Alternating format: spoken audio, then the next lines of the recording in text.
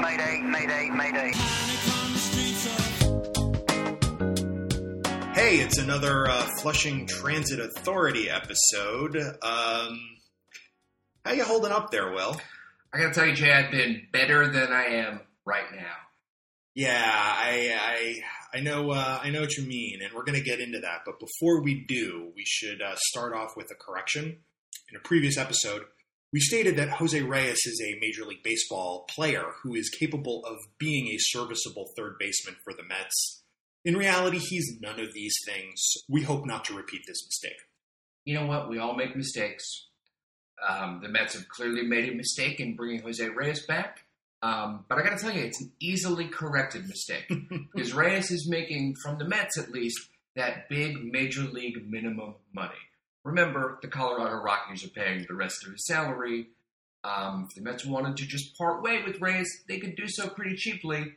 But first, we have to revive the corpse of Wilmer Flores, who is apparently in a hospital dying somewhere. He's not the only one. And so let's get into the return trip to Panic City. It seems that no matter what we do as Mets fans, we just keep ending up back in Panic City. Yeah.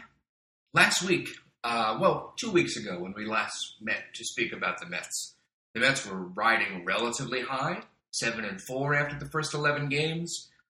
I think we spoke too soon. Because in the 2 weeks since we talked about the Mets, they have won a grand total of 2 games. 2 games. Including an absolute nail-biter against the Nationals last night. But in between that win, they dropped 9 out of 10. Ouch. And I gotta tell you, as much as I want to believe that the Mets are a good team, good teams don't lose 9 out of 10. They lost 9 out of 10. But they seem to be in most of those games. If it's possible to have an effortless losing 9 out of 10 games in an effortless fashion, it seems like the Mets did that. Like, those losses just seem to come easy. And there was like a week where it seemed like they went to extra innings every day. I know they didn't, but it seemed like that. It seemed like we got rolled around to the 8th or 9th inning, and then suddenly it was tied. And suddenly it was, it all came down to the last at-bat, whether or not that was the 9th, the 10th, the 16th, whenever. There were a solid 5-6 games in a row where it came down to the last at-bat. Either the Mets lost in the last at-bat, or they had a chance to come back in the last at-bat, and as we saw, failed to do so. So, in our previous episodes, you very famously started the season predicting 162-0. I have to amend that. And then I think it was last time we changed that to 154 wins. So now my question to you, Will, is will they win any more games this year? Well, I think that I can confidently say the Mets will win at least 5 more games this year. Okay, so it's not all doom and gloom. Right. I think a solid 18-win season, which would be great. If you're an NFL team and you can win 18 games, that is terrific. I mean, 18 games, that's a trip to the Super Bowl. What do we think's going on here? Like, are the Mets this bad? Are they so much worse than we thought they were 2 weeks ago? I think there are a couple of things going on here. One is we got a little overexcited over a good start. That happens. Second, it is early. Now, I hate to say maybe the Mets are not as good as they looked in the first 11 games, and maybe they're not as bad as they've looked in the last 11 games, and they're somewhere in between. But that's an easy answer. Losing 9 out of 10 games is bad no matter when it happens. Like I said, good teams don't lose 9 out of 10 games. But if this happened in July, I think we would be less apt to panic about it. It's when you lose early in the season or late in the season, it gets magnified. I don't agree. I think we would be panicking no matter when this happened. I think 9 out of 10 losses. I'm surprised someone hasn't been fired. I will not be surprised if somebody gets fired in the next couple of weeks, whether or not that's Terry Collins, whether or not that's the Grim Reaper, Ray Ramirez. How does Ray Ramirez have a job? Like, Who does he have information on? Who does he have photos of? Okay, so let's actually delve into this a little bit, because while it's easy and honestly fun to sort of keep this scorn on Ray Ramirez because we don't collect his baseball card, nobody really is invested in his job, is that really the problem? Is it the training staff? Is it management? Is it the players not being forthcoming enough? What do we think the issue is here with why the Mets always seem to have their players end up on the DL or end up not on the DL and limping along and then getting hurt worse? Like what do we think is at the core of this? I'm not a medical surprise. I'm not a doctor. Just want to make sure you know that I'm not a doctor. You just play one on podcasts. I do. I play a doctor on a podcast. It seems to me as an observer that the Mets always seem very hesitant to put a player on the disabled list. Players seem to get out there with minor injuries that lead to them getting hurt worse. Now, what I don't know, because I'm not in the clubhouse, is this something that every team goes through and it's simply more magnified? I don't know, but it just seems that every time a Mets player leaves a game with an injury, they say, so-and-so is day-to-day with a hamstring or day-to-day with a sore arm. And then it turns into something worse. And what I don't know is the Mets organization being purposefully dishonest or are they incompetent? And I don't know the answer to that. And they're both terrible options. Well, I think there's a lot of things going on here. I believe I have read, and I don't recall the source, but if I can find it, I'll link to it in the show notes. But I believe I have read that injuries are up all across baseball. So to a certain extent, it isn't just the Mets. It's everyone who's dealing with this stuff. There's another aspect to factor in here, which is, all right, I'm gonna say a name, and I want you to tell me some of the first things that pop into mind as a player when I say this name. Lucas Duda. The first thing I would say about Lucas Duda is he is good. The second thing I would say about Lucas Duda is he sure seems to be hurt a lot. Same thing could be said for someone like Travis d'Arnaud. The rap on d'Arnaud, the rap on Duda is they'd be good if they weren't on the DL all the time. So you've got two players that the Mets seem to put on the DL quickly, and their status has suffered for that. So to a certain extent, it feels like a damned if you do, damned if you don't situation. So do you think that there is a culture issue on the Mets or, in baseball where players who are seen as injury prone get bounced to the DL very quickly, whereas other players are not? And if we're not in the clubhouse, we don't necessarily know who is who. I think that might have something to do with it. I think we also, as fans, tell stories about these players based on their perceived quote-unquote fragility. The thing about a story like what is going on right now with Yoenis Cespedes, or what's going on right now with Noah Syndergaard and his mysterious bicep problem, that one day he can't lift his arm over his head and the next day he's totally fine and refuses an MRI, is that the way this story is structured is it allows us as fans to blame the team and not the players. And because Cespedes and Syndergaard specifically are the two crown jewels right now, we don't want to blame them. So it's a lot easier for us to blame Terry or to blame Sandy or to blame Dr. Death. So that allows us to not heap the blame on the players. Now, we are New York sports fans. We will turn on our players in a heartbeat, given the chance. Case in point, Jose Reyes, the top of the show. So I'm not sure if we know what's really going on here, and I'm not sure there is anything that actually is going on here that we can easily point to, oh, that's the problem. We want there to be an easy to identify problem so then we can fix it, get rid of somebody, so then that problem will go away. But that never works. That's never how it actually plays out. Right, yeah. Just getting rid of somebody isn't going to fix this problem. I think, you know what? I'm going to give myself a research project to do between now and the next show. I'm going to look at every other National League team. Look at players they've got on the DL. I'm going to do a little reading. If you are a fan of another team and you are listening to this, first of all, thank you. Second, feel free to get in touch. Yes. Let us know about your team's injury history, and do you think that your team suffers from the same strange injury bug / incompetence that Mets fans all seem to think their organization suffers from? I gotta say, how many times in the history of being a fan of any team have you known the head trainer's name? Yeah, that's a good point. That's a weird, it's a bad thing. If you're the trainer, I think you're doing, like an umpire, you're doing your job well if nobody knows your name and knows you're there. Yeah.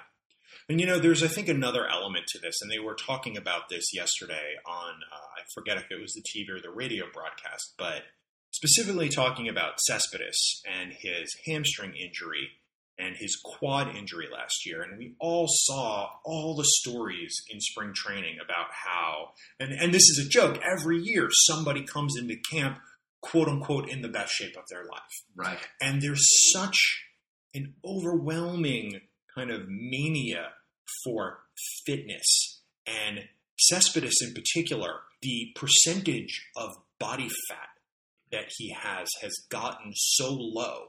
And that's considered to be a positive. That's considered to be a hallmark of somebody who is in excellent shape. But it seems like that is also the hallmark of somebody who very easily pulls a muscle. Yeah. I got to tell you, from personal experience, I'm not a professional athlete and I will never be one. However, not to brag, but I've run 5 marathons. And when I was in peak marathon shape, I was very easily injured. When I was in really good running shape, when I got my body weight down to, like 10% body fat, when I was really in, as they say in the game, the best shape of my life, I could be running and take one wrong step and I would be sidelined. So I think this points the way to a very clear answer to all of these problems, and that is simply head trainer Bartolo Colon. Great idea. I was thinking, you never see guys in beer league softball games go on the 15-day DL. And if you've seen some of those workout videos, Bartolo is immensely strong. He is immensely flexible, but you never see him pulling an oblique. No. A couple of weeks ago, in an attempt to get back into marathon shape, I've been seeing a personal trainer. And they pulled out the ropes. Now, have you ever seen the video of Bartolo Colon using, they're called a number of different things. They were referred to me as battle ropes. Battle ropes, yes. So, seeing Bartolo Colon use those ropes. So the trainer pulls out the ropes. I'm like, oh my God, the Bartolo ropes. I'm so excited. And the trainer's like, the what? Like, Bartolo Colon, the greatest athlete of our age. And I got to use the Bartolo ropes. And let me tell you, 60 seconds is enough to leave me winded. Like how seeing Colon use those and being able to move so fast for such a long period of time is amazing. All right, so we've solved that problem. Head trainer Bartolo Colon, that will fix all of the problems. But before we leave the injury discussion, what the heck is going on with Wilmer Flores and his knee? I am so weirded out by how there's been no conversation about how he has an infection in his knee that required him to stay over the weekend in a hospital to get antibiotics continually flushing through his system. Like, that's not a thing that just happens. So I'm a little concerned about what happened and a little concerned about why no one's talking about it. Yeah, and I've never had an infection of the knee. Now, had he been playing hurt? Was this something that's been going on? Again, we get to a cultural issue, in the clubhouse. Is it something where players are afraid to say, hey, I've got this injury? Did Wilmer trying to be a gamer and trying to help the team? Did he make this worse? Did he get a cut and not have it be treated and then it got infected? Like, how does a person, I am also not a doctor. I don't play one on a podcast. I don't understand how someone even gets an infection in their knee. And the thing is, Mets fans, when we don't have the facts, we tend to fill it in with history. And we tend to think of, hey, remember the time Vince Coleman hit Doc Gooden in the shoulder practicing a golf swing in the clubhouse? And, hey, did somebody kick Wilmer in the knee what happened? What happened? And, one of the most frequent advertisers on the Mets audio broadcasts is for hospital-grade disinfectant Decide Ultra. And I'm just wondering, should maybe the Mets be getting high on their own supply here and do something to keep this from happening again? It's just a weird injury, and I want to know more. I do want to know more. Now, another Mets sponsor is the Hospital for Special Surgery. Now, personal plug for the HSS. I had surgery at the HSS when I was about 8 years old. Wow. The fact that I can walk today is a testament to the work of the people at the Hospital for Special Surgery who basically saved my legs when I was a child. I wonder if they should partner with their own sponsor and maybe send everybody on the team to the Hospital for Special Surgery for a couple of days. Maybe. Oh, man. Is there anybody left on the team right now? Well, you know who hasn't been hurt, and you know who has been pleasantly surprising has been Zach Wheeler. Zach Wheeler, after a rough first start, has really been impressive. I'm going to talk more about this in a little bit, but I got a chance to see Zach in person last Sunday. Last Sunday, the Mets played that Sunday night game, and due to an error in the infield and some questionable calls and just bad luck, Wheeler ended up loading the bases and giving up a grand slam to everyone's favorite former Met, Daniel Murphy. Mm-hmm. Now, take that inning and put it out of your mind. Because after that, Zach Wheeler pitched 6 more innings of one-hit ball. Now, hey, a loss is a loss, but you couldn't watch him innings through 2-7 and not say, oh, this is the guy we thought we were getting. Remember, Zach Wheeler was the guy we got for trading Carlos Beltran. Zach Wheeler was a highly touted prospect, and I wish him all of the best. I hope that this is just the start of a great year for him and a great career. Seems like a good kid. I'm just really excited that he's been solid and reliable, especially since it seems like we never know what's going to happen every time Syndergaard pitches. I'm so nervous every time Syndergaard pitches that each pitch is going to be the last one. That his elbow is just going to explode on the mound. He's going to disintegrate into a pile of ashes, and then that's just going to be it. He's going to return to Valhalla. Yeah. And then I never thought I would say this phrase before, but poor Matt Harvey. The team seems to just keep putting him in these terrible positions, and he's trying his best, and he's not doing bad, but, he could be doing so much better if he had any kind of regular pattern. Matt Harvey would be so much better off if he were Jacob deGrom. I went to see a couple of games last weekend, and my friend Allison came with me to a game last Saturday where Jacob deGrom got the start. And I was explaining, Jacob deGrom was a player who seemingly came out of nowhere. He was brought up from the minors for a spot start, and he just stuck around and stayed. And Matt Harvey had the disadvantage of being the savior of a bad team. Coming up during the 2012 season as this guy is the future, and we all pinned our hopes and dreams on Matt Harvey. And nobody did that on Jacob deGrom. Remember, as fans, we were more excited about Rafael Montero coming up than we were about Jacob deGrom. And deGrom has been a fantastic pitcher. His last 2 starts, he struck out 10 in a loss. He struck out 12 Nationals last night. Yeah. Jacob deGrom has seemingly flown under the radar to be the most consistent starter on the staff. And boy, if Matt Harvey could be Jacob deGrom, I think, I can't speak for Matt, but I wonder if he would be okay with that. So something that you mentioned in passing just now is that in Zach Wheeler's start, there were a couple of errors, a couple of bad plays on the infield. And that's another thing that's been really frustrating watching the last week, 2 weeks of Mets play, is they've just been really bad on defense. We can certainly keep a lot of the blame on Jose Reyes here. He's made a number of bad plays at third base, a number of ill-advised plays, throws when they shouldn't have been throws, not throwing when he should have thrown. And you wonder how much of that is him bringing his at-bats out into the field with him and him trying to do too much. Partly, but it's also part of the fact that everyone on this team seems to be playing out of position. You've got Jay Bruce playing first base, and he's doing a pretty decent job, but he's not a first baseman. And there are plays where you can see his instincts aren't to do what need to be done. Yeah. You've got Michael Conforto, who thankfully is playing finally, but, pick a spot. Although it'll settle down with him in left field with Cespedes on the DL. But there's this sense that everyone's always playing out of position.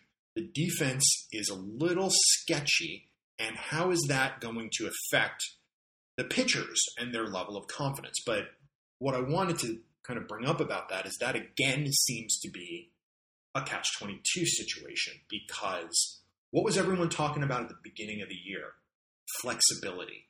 And how, Wilmer Flores can play all these positions. Jose Reyes can play all these positions. You have this flexibility. You can move people around, and that allows you to get your best hitters in the lineup.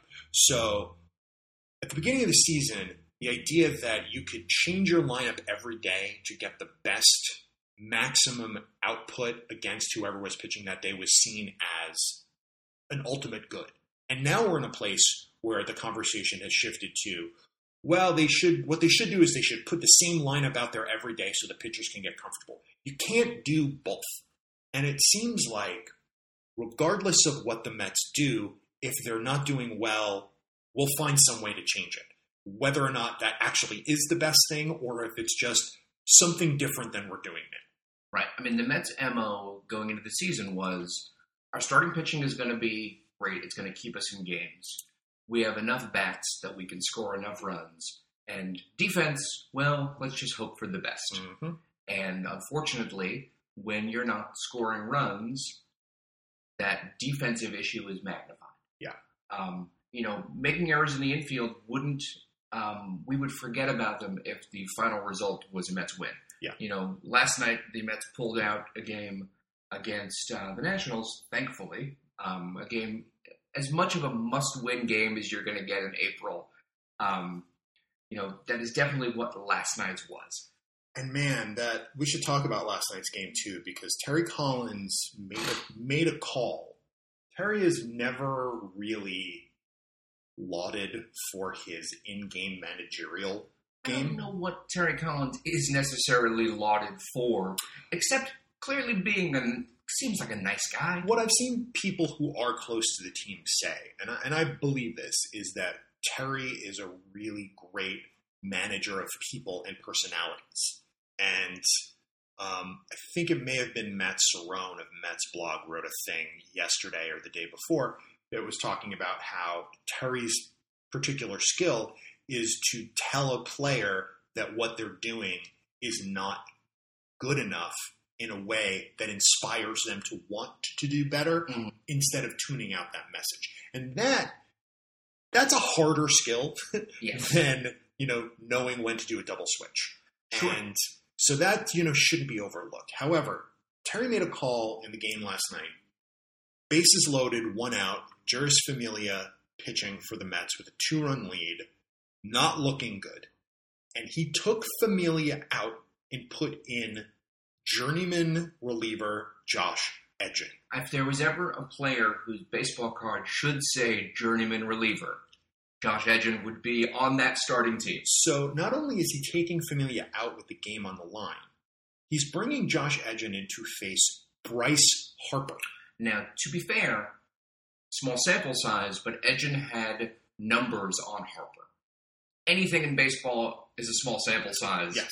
But history was on his side. If you're Terry Collins, it's very easy to say, Familia's our closer. He's our number one guy out of the pen. We're going to leave him in here. And I applaud Terry for making that move last night, because if Edgin gives up a double to Bryce Harper, or, the day before, Bryce Harper hit a moonshot. I know it was in Colorado, but he just destroyed a baseball. And had he done that, Terry might be fired today. I'm pretty certain that if Edgin had not gotten Bryce Harper out, or, I mean, the outcome was the best possible outcome, and that was a game-ending double play. But if Edgin had given up the lead, if the Mets had lost the game yesterday, I am convinced Terry Collins would be out by the end of this week as Mets manager. Even with the win, I expect there to be a lot of questions. Kind of, there'll be more under the radar. There'll be more grumblings about the decision. It worked out, but we're in a place right now where everything's very tenuous, and another call like that going the other way, I think Terry's job is in trouble. Now let's play what if. Okay. Game-ending double play. Also, great play by Edgin to snare that ball, have the presence of mind to make a good throw home for the out, and then d'Arnaud making the throw to first to complete the double play. What if they don't get a double play? What if Edgin strikes out Bryce Harper, or Bryce Harper pops up? Whatever happens, you've got Ryan Zimmerman coming up next. Who's coming out of the pen to face Zimmerman? I don't remember who else was warming up. Salas I think it was warming up. Yeah. I think Edgin was in there to face one batter. I think you're right. So, are you saying, hey, we're going to bring in Salas? To paraphrase The Simpsons, you don't win games with Salas. You don't win games with Salas. I think you do win games with Salas, actually, and I've been really, really happy with him on the team. The bullpen in general has been really good, with the exception that Familia still hasn't found himself yet. We hope he will. With the exception of a couple of his more recent appearances, including last night, Addison Reed is generally really, really reliable. Right, and has anyone pointed out that Addison Reed looks like David Wright if David Wright shaved his head? Actually, Addison Reed looks quite a bit like my brother-in-law. And it's hard for me to see anything else but that. It's worth pointing out that my friend Christina, Christina and her husband Matt and their daughter came to Citi Field to see a game with me last week, and where I learned that Christina is thrown into a fit of rage at the sight of Addison Reed. Really? It seems as if no matter how well Reed does on the mound, she is always waiting for the other Addison Reed shoe to drop. Really? And I don't understand it. I don't understand that either. I think Addison Reed is a terrific arm out of the pen. I'm really happy with the job he's done.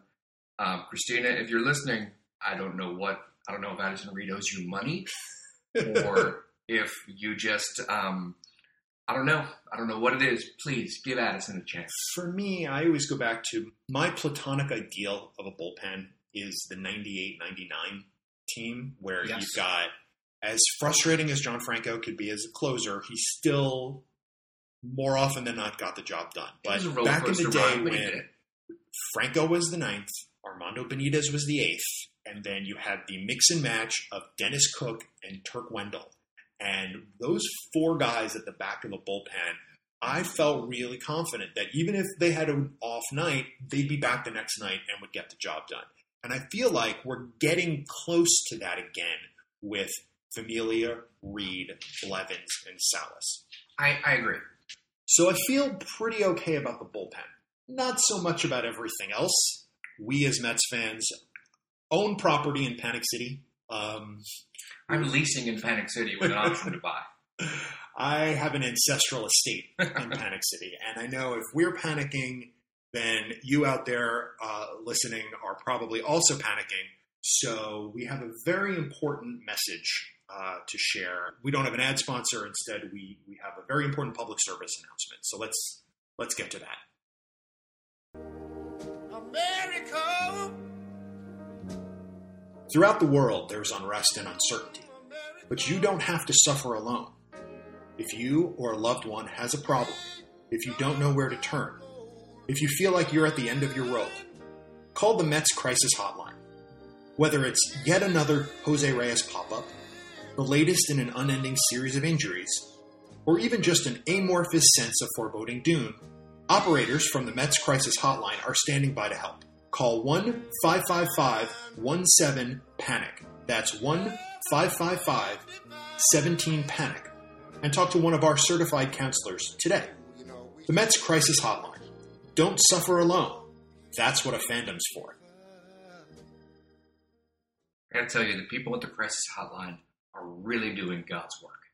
I was on the phone with them last weekend for hours. I gotta tell you, they successfully talked me down off of a very high ledge. Were you on the phone with them while you were in Citi Field? While the games were going on? You know what?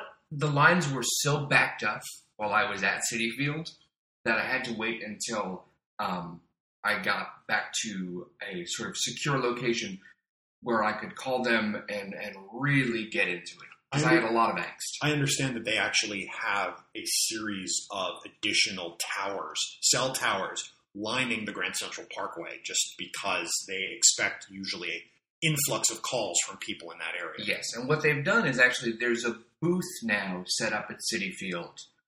It's behind the Shake Shack. You got to really know where to look for it. But there's a booth behind Shake Shack that if you're feeling like you're in a big Mets crisis, you can actually book time there.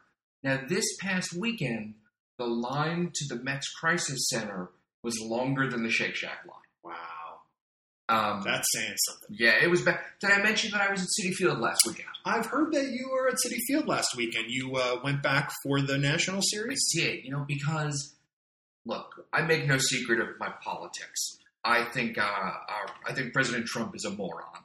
And every day that he's in office is draining the life out of me. So, since we've been living in this, as someone described it yesterday, this blood-stained toilet of a country, I have been putting things in my future to look forward to. It's important. You gotta take care of yourself. Exactly. I've been trying to schedule fun things. So back in February, I scheduled a 3-day trip back to my ancestral homeland of New York, and my only plan was to go to 3 Mets games. There for 3 days, gonna see 3 Met games. Hadn't been to Citi Field since the 2015 World Series. So I had it all lined up. My only plans were to see the Mets. And I had this all-star lineup of friends and family who were going to the games with me. I was super excited. I was super hopeful. You do that thing if you fly into JFK on the red eye. Like you land at JFK at 6:30 a.m., 7 a.m., and you've had like 2 hours sleep, but you sort of bound off of the plane, and you're like, I'm in New York, and it's going to be great, and the city is alive and magical, and I can't wait to get to the games. And then the game started, and everything fell to pieces. I got to say, Friday night, Mets play an extra inning heartbreaker. On the plus side, I was there with, I mentioned them earlier, my friends Matt and Christina and their daughter, and we had a great time at the game. It was great to see them. It was great to be at Citi Field. Like Citi Field, they've really done so much to make it a great experience. The knock on Citi Field when it opened was that it honored Fred Wilpon's childhood and his childhood love of the Dodgers less than it honored the Mets. I remember the first time I went to Citi Field when it opened, the overwhelming impression I got from it was that they got 90% of it right. Yes. And the stuff that they got right were the bones, were the hard things. And then all the stuff that was falling short were things that were mostly cosmetic and that could be changed and would be changed. And so, yeah, I agree that over the years, it's gotten closer and closer. I wish there was a little more blue and a little less green. Yeah, but I think that they've done so much. Remember, when it first opened, one of the knocks was like there were no Mets pictures. There wasn't enough. Like everywhere you look now, there's pictures of Keith Hernandez, Gary Carter, Garrett Strawberry, Doc Gooden. Yeah. Happy to see Bernard Gilkey's Topps card up on the wall at some point. And I love the Shea Bridge. That is an inspired piece of design. Mm-hmm. Being there for 3 days and sitting in 3 separate sections of the park and walking around really allowed me to spend a lot of time talking to fans. Great fortune, since I follow so many really smart Mets fans on Twitter and Facebook and other sort of communities, that I got a chance to reach out to some people and talk to them during the game. Like, oh, you're going to be here. Let's talk. And, as we're doing this, the Mets are in the middle of a losing streak. They're in the middle of that losing 9 out of 10 run. And the one constant that I noticed while talking to fans is that everyone seemed to get the sense that, oh, this was inevitable. Like, this is where we're going to end up. So as I talked to people, it seemed like everyone had settled into that comfortable role of, oh, this is the Mets, and that means doom. There's a case to be made that Mets fans they're sort of peak Mets fans when they're unhappy about something. It's like, hey, winning is great, but winning is not our natural state. Winning is unexpected. That's what made 2015 and 2016 so special, is that this is not our normal state. We are not that other team in New York who expects to win. We're always waiting for the other shoe to drop. Yeah. For the Mets, being a disaster is comfortable. Comfortable, I don't know about. It's familiar. Yes, we all have a sort of Mets confirmation bias, where we have what we believe is the natural state of the Mets. And when we see things that support that confirmation bias, like Jose Reyes throwing balls away from third base, or Asdrubal Cabrera, who's clearly, his mobility is limited. Yeah. Who's doing his best out there, but it's just falling a little bit short. When we see this, it plays into our expectations about who the Mets are. If you're a Mets fan, you just have to know that your shortstop of the 90s and 2000s is not going to be Derek Jeter. It's going to be Ray Ordonez. It's going to be the next thing. If you remember, there was an SI cover years ago and I was reminded of this thanks to something that Matt Callan had written about a sort of late 90s SI cover where it was Nomar and A-Rod and Jeter and Ray Ordonez. Wow. It may not have been a cover, but it was a story in there. And it was like, hey, which one of these things don't belong? Yeah. And that's sort of how we feel as Mets fans. We have lesser expectations. So we get mad and we yell when a team loses, but it also feels so normal to say, here we go again. Like, in a way, the Mets sort of represent all of America in that regard, in the sense that, like, we're always hoping for the best, but at the end of the day, we're satisfied with the bare minimum. So going home, seeing them drop 3 straight games, with the exception of the Wheeler 6-inning chunk, it was a fairly dispiriting couple of days. I was thrilled to be in Citi Field. Like I said, they've done so much to make it a great experience.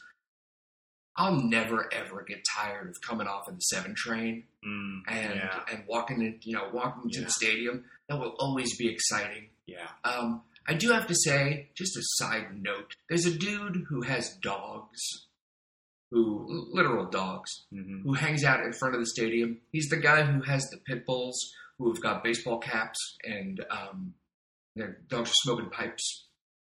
Really? Have you ever seen them? No. If you've seen this, hey, people, do me a favor. Stop petting that dog. No offense to the dog. The dog's a good dog. But he also has a shock collar on. Ooh. I really get worried that those dogs are being mistreated. And I think if fans stop paying attention to those dogs, that person will stop parading those dogs in front of the stadium. Sorry, we need to go on a dog rant. But 3 games in a row, I saw those dogs, and 3 games in a row, I got very mad about it. One last thing about my trip to Citi Field that was positive and fantastic. Clearly, Michael Conforto has played his way into the starting lineup. The only positive on the offensive side was Conforto looks great. Looks great at the plate. Looks comfortable enough in the field. More Conforto. Conforto every day. I would be a big fan, as much as I'm a fan of Lucas Duda.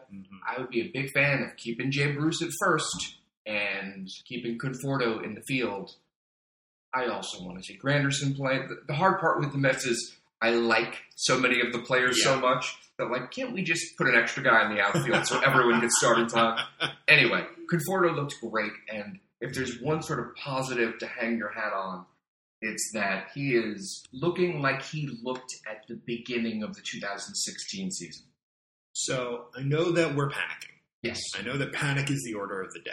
But when I get past that initial bucket of cold water in the face panic, I think there's actually a lot of upside and a lot of positives to look at here. Yes, they lost a crapload of games.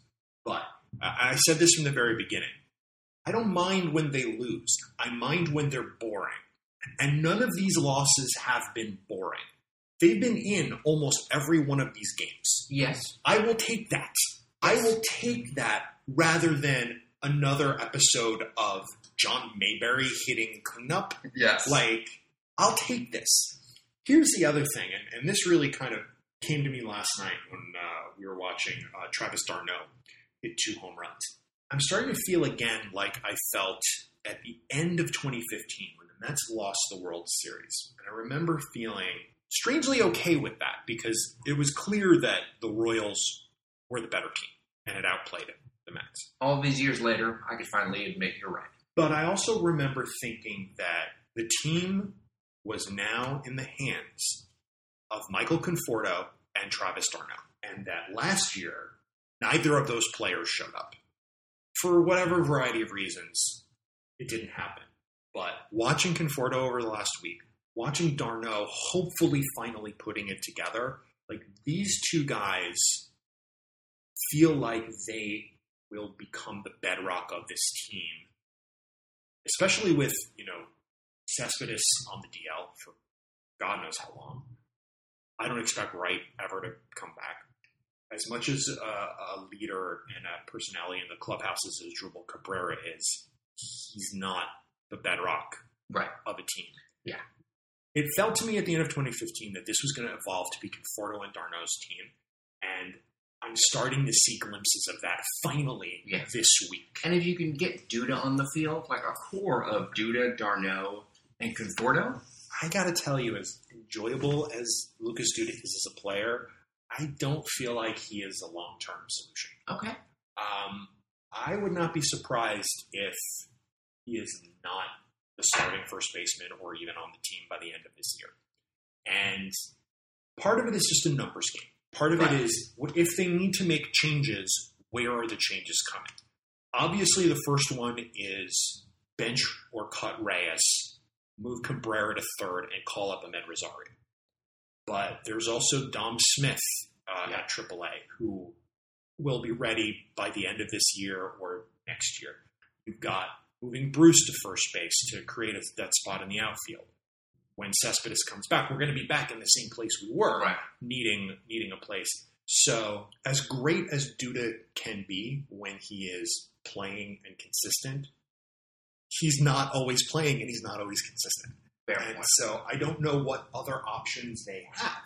I just really, really hope that d'Arnaud has turned a corner and will be the player that we all hoped he could be. I really hope so, because I want to be able to say one day, say what you want about Sandy Alderson, but the idea that he flipped R.A. Dickey for Noah Syndergaard and Travis d'Arnaud, that may be one of the all-time steals in Mets history. That's going to be up there with Ed Hearn for David Cohn. Or Neil Allen and Rick Ownby for Keith Hernandez. Yeah. So while it's been horrible and while there is a long road ahead, I am actually more optimistic than I would have believed, even maybe 24 hours ago. Now, we're recording this Saturday morning. We're going to post this Monday. The Mets may have lost 2 more games to the Nationals by then, and in which case, I'll be calling the crisis hotline along with everyone else. But as bad as them getting swept by the Nationals last week, if they can win one of these 2 remaining games, that goes a long way towards cushioning that impact. Yeah, that's a series win against the division-leading Nationals. So have we successfully backed away from the ledge? I think we've successfully backed away from the ledge. We would feel, I acknowledge that we would feel 100% different if they had lost the game last night. Yes. It's amazing what a win can do to change your perspective. Yes, and I would like 2 more wins over the next 2 days, and then I will feel much, much, much better. At this point, the goal is get back to 500. Yeah. Right now, as we record this, they're at 9-13. I don't know how long it's going to take them to crawl back out of that. But if they can do it in a relatively short period of time, stay within 5-6 games of Washington, anything can happen. Anything can happen. And what has been drummed into our minds from the very, very beginning, from the very, very start, you gotta believe. You do gotta believe. And speaking of drums, the sound of drums in the background is ramping up. I don't know if you can hear those if you're listening. There is a marching band practicing outside. So I think that is probably our cue to wrap this up. Okie doke. If you're enjoying the Flushing Transit Authority, or even if you find us really annoying, give us a review, rate us, give us any kind of feedback on any of the many platforms you listen to. We'd really appreciate it. Seriously, I know every podcast you listen to says, hey, rate us and review us on iTunes, but I gotta tell you, it really does help people to find this.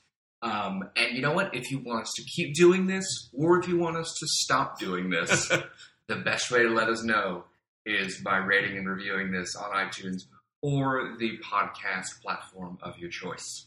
And until then, we'll see you at Citi Field. We'll see you on the MLB at Bat app.